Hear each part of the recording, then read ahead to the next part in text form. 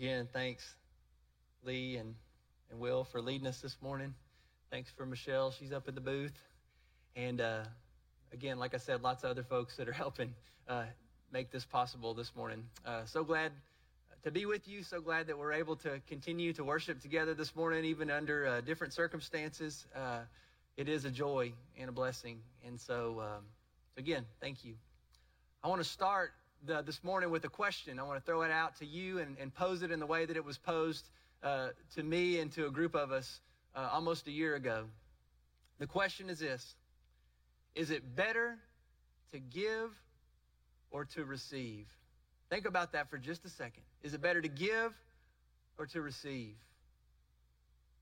Now, this was the question that was posed to our staff and some of our leaders on our leadership teams when we met with our friends at Generous Church back in March of 2021.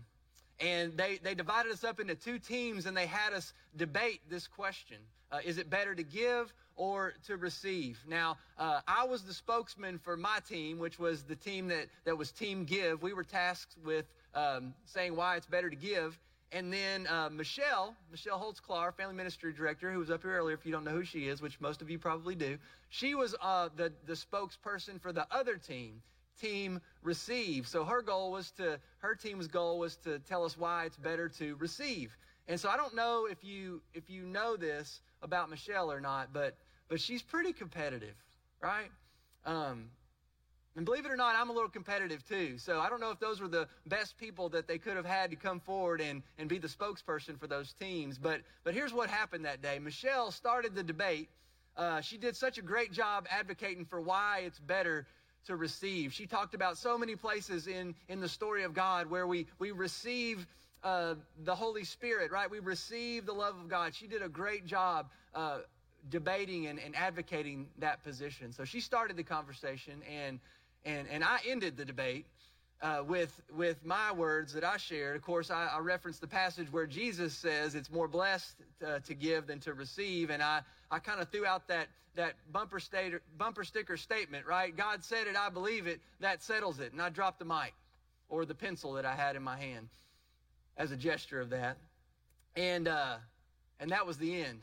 And there's still some debate about that debate over who won that particular competition or conversation, but that's not the point of the story today. The point of the story is this. I reflected on that question for a long time after that. Is it better to give or to receive?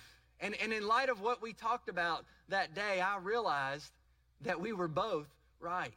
In fact, the answer to the question, is it better to give or receive, I believe is actually yes. It's both. The ideal situation is where giving and receiving both take priority, where they're actually create a situation where they're mutually beneficial and they're a source of mutual blessing, where there's giving and receiving. And the more I thought about it, the more I realized that there's a word in the English language that embodies the best of both giving and receiving. Do you know what that word is? Sharing. As in sharing life together in Christ. It's right there in the foundation verse that we've been using as our vision statement for our church and for our God's guidance for us as individuals and as a church. 1 Thessalonians chapter 2, verse 8 says, because we loved you so much, we were delighted to share with you not only the gospel of God, but our lives as well.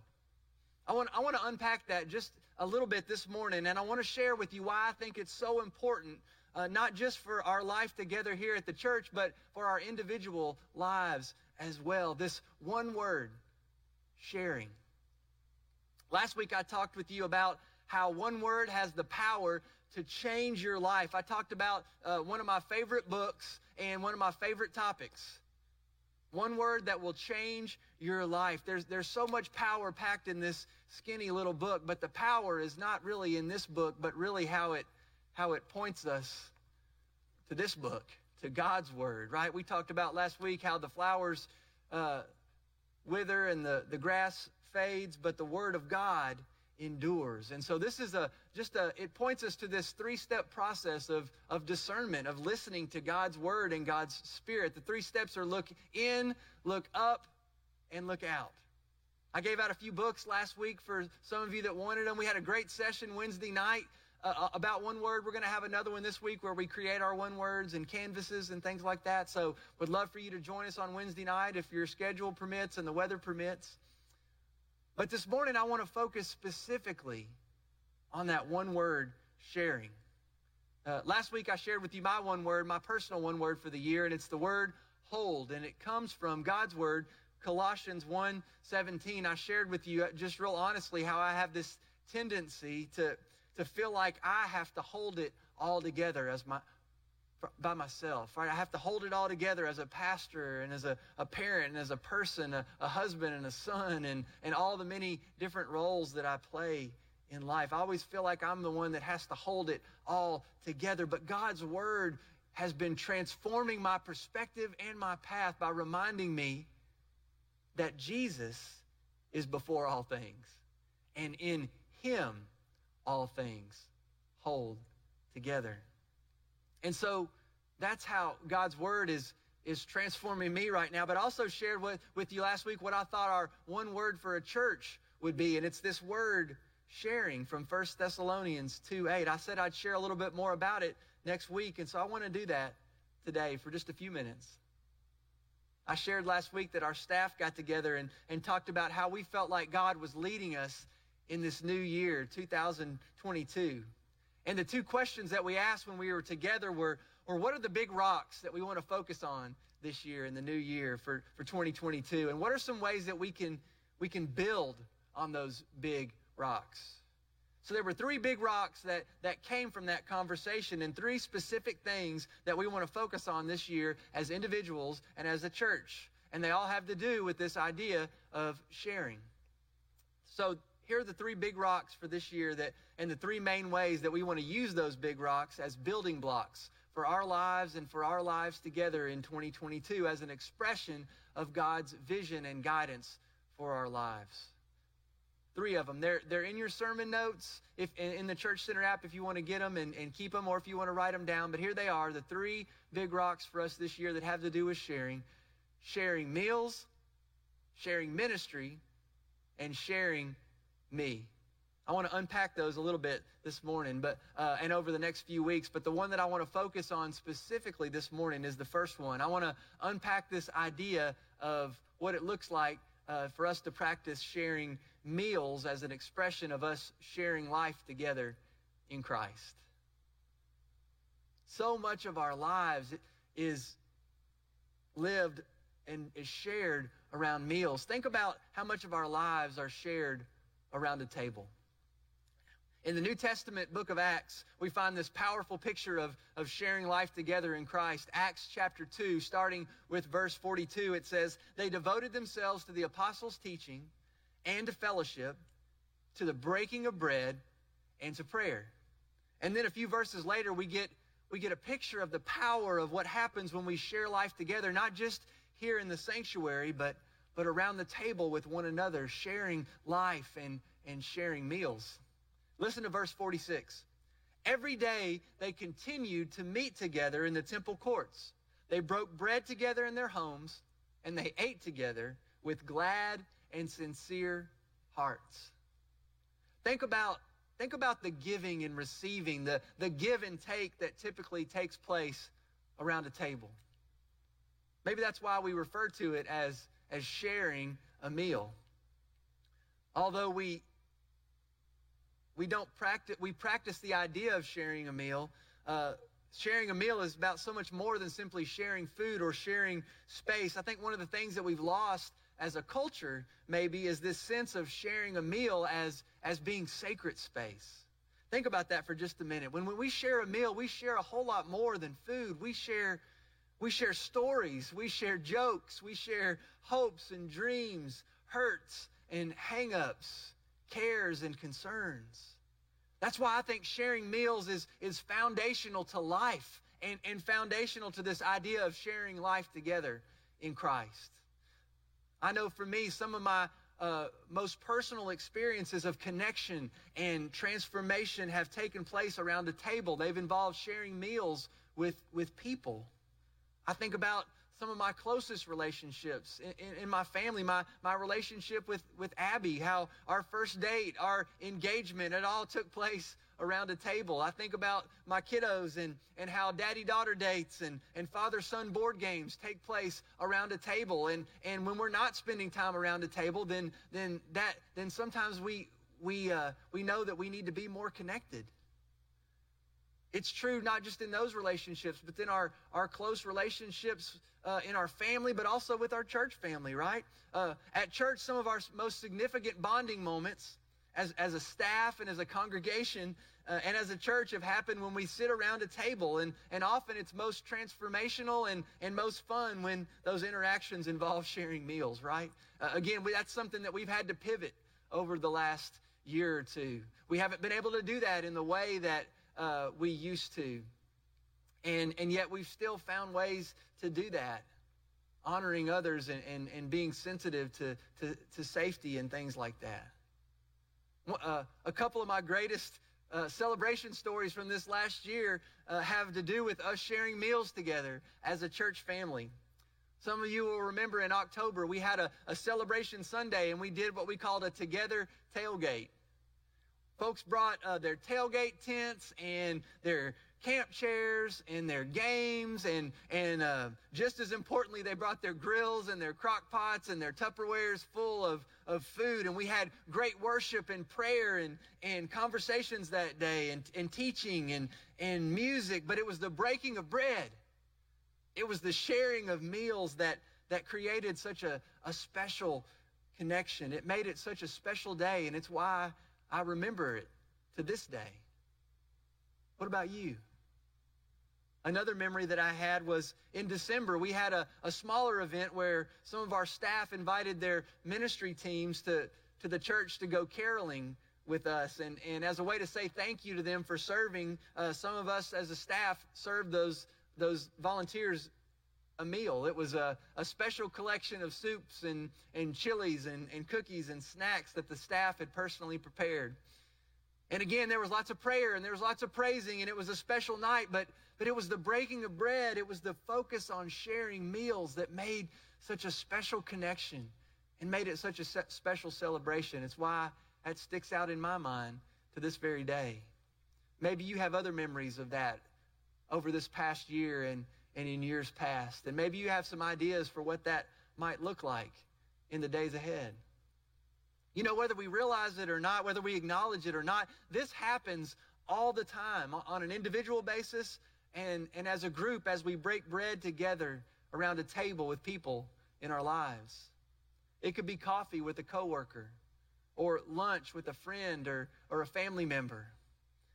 A conversation around the dinner table with our kids or again, something that happens here at church. Even if the conversations aren't overtly spiritual, it's the connection that provides a context for us to grow in our relationships with others, and if we're intentional, our relationship with God. So the question that I want to lift up for us today as individuals and as a church is this: how can we leverage those times around the table to grow in our relationships with God and others in 2022? Maybe it looks like creating opportunities for us to share meals together as a congregation or with congregation members. Maybe it looks like encouraging one another to invite people into their lives, not just to church, but to the table. One of my favorite authors is Henry Nouwen, and he has this great quote that I want to read for you today. He says, "The church is not an institution forcing us to follow its rules. It's a community of people inviting us to still our hunger and thirst at its tables." I love the picture of connection and collaboration and commission and celebration that quote stirs up in me. Maybe it does for you too. Whatever it looks like, my point is that my hope for me and my family and for our church family is that we'll make sharing meals a primary focus in this new year, that as an expression of of sharing life together in Christ. So to help get us started on this journey of sharing today, I've got 3 questions that I want to leave with you. I would love for you to think about these and pray about them today and tomorrow and in the days ahead. Maybe as you do your daily devotions, and maybe you want to follow along with the scriptures that I've laid out this week that have to do with this idea in the sermon notes. Whatever that looks like, I want to invite you to think and pray and consider these 3 questions. Number 1 is this: who are you spending time with around the table? The second one is, with whom might God be nudging you to share a meal? And then finally, how might God want to use sharing meals as an opportunity for us to share life together in Christ? And again, I acknowledge how difficult that is right now. Today with the weather and just the season of life we're in with COVID, of course we want to be safe and honor others. So maybe we just need to be praying and have patience and courage to respond when God tugs at our hearts to reach out to someone, to share life with others. Maybe it's doing another together tailgate this year. Maybe it's having another caroling celebration next Christmas. Maybe it's continuing to create opportunities for small groups to meet around the table and to share life together. Maybe it's continuing to deliver and fill fuel bags as an expression of sharing meals with families in need in our community. Maybe it's creating opportunities for you to share a meal with someone in our congregation that you don't know well, maybe somebody that's not in your group. Maybe it's inviting someone over to dinner, or maybe it's simply being intentional about inviting your family to the dinner table at night. Maybe it's changing the conversation at lunch, or maybe it's offering to buy lunch for a friend. Maybe it's offering to take someone a meal, or maybe it's allowing someone else to bring you a meal if you're sick or struggling. Remember, the answer to the question, is it better to give or to receive, is yes. The ideal situation is sharing. It's a situation where giving and receiving both take priority, where they're mutually beneficial, where they're a source of mutual blessing, the kind of blessing that I love to leave you with every Sunday, the blessing that's only available by the grace of our Lord and Savior, Jesus Christ, and the love of God and the fellowship of the Holy Spirit. I believe that is what sharing life together is all about. If you really think about it, that's what life is all about. It's about how our hearts and our relationships with others are transformed by our relationship with God. That's the gift of God's grace that's ours in Jesus Christ. That's why Jesus came to us to be one of us, to help heal our lives and to heal this hurting world. It's what hurting people in this hurting world desperately needs. And so if that's true, then that's something that we need to be sharing. Amen? If that's true, then as followers of Christ, that's what we need to be doing, no matter what the cost. I was reminded this week that Jesus was criticized most by the Pharisees. Do you remember what it was for? It was for welcoming and eating with sinners. So as followers of Christ, as the church of Jesus Christ, maybe we need to be willing to focus beyond ourselves, beyond our immediate circle of friends, beyond even our church building, to give what we've received from God in Jesus' name to others, in and through the power of the Holy Spirit.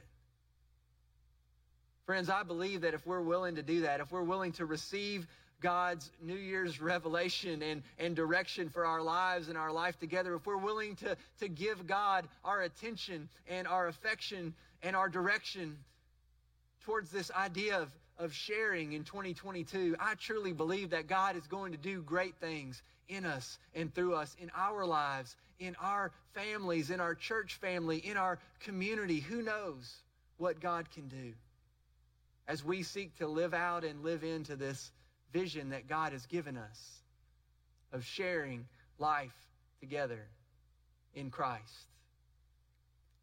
That's what I'm praying for you and for me and for us right here at the beginning of this new year. Will you join me in praying for that?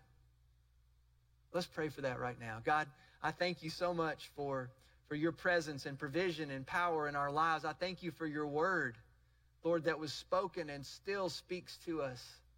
I thank you for the word made flesh and dwelled among us, for your son Jesus who came and lived and died and rose again so that we might be with you and with one another forever, that we might have life abundant and eternal in and through him. So God, as your people called to your purpose, Lord, help us to follow his lead, to share life together in him, to share life with others through him by sharing your love and your grace and the power of your Holy Spirit working in us and through us. God, whatever that looks like, Lord, speak to our hearts today, how we might share not only the gospel of God, but our lives as well. Lord, speak to us and speak through us so that our lives and our church might bear fruit for your kingdom. For it's in Jesus' name I pray. Amen.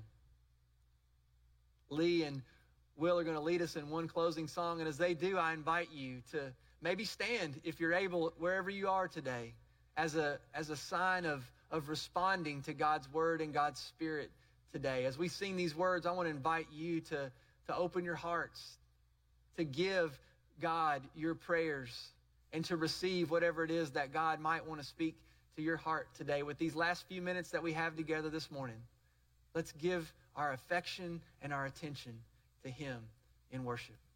Amen. Amen.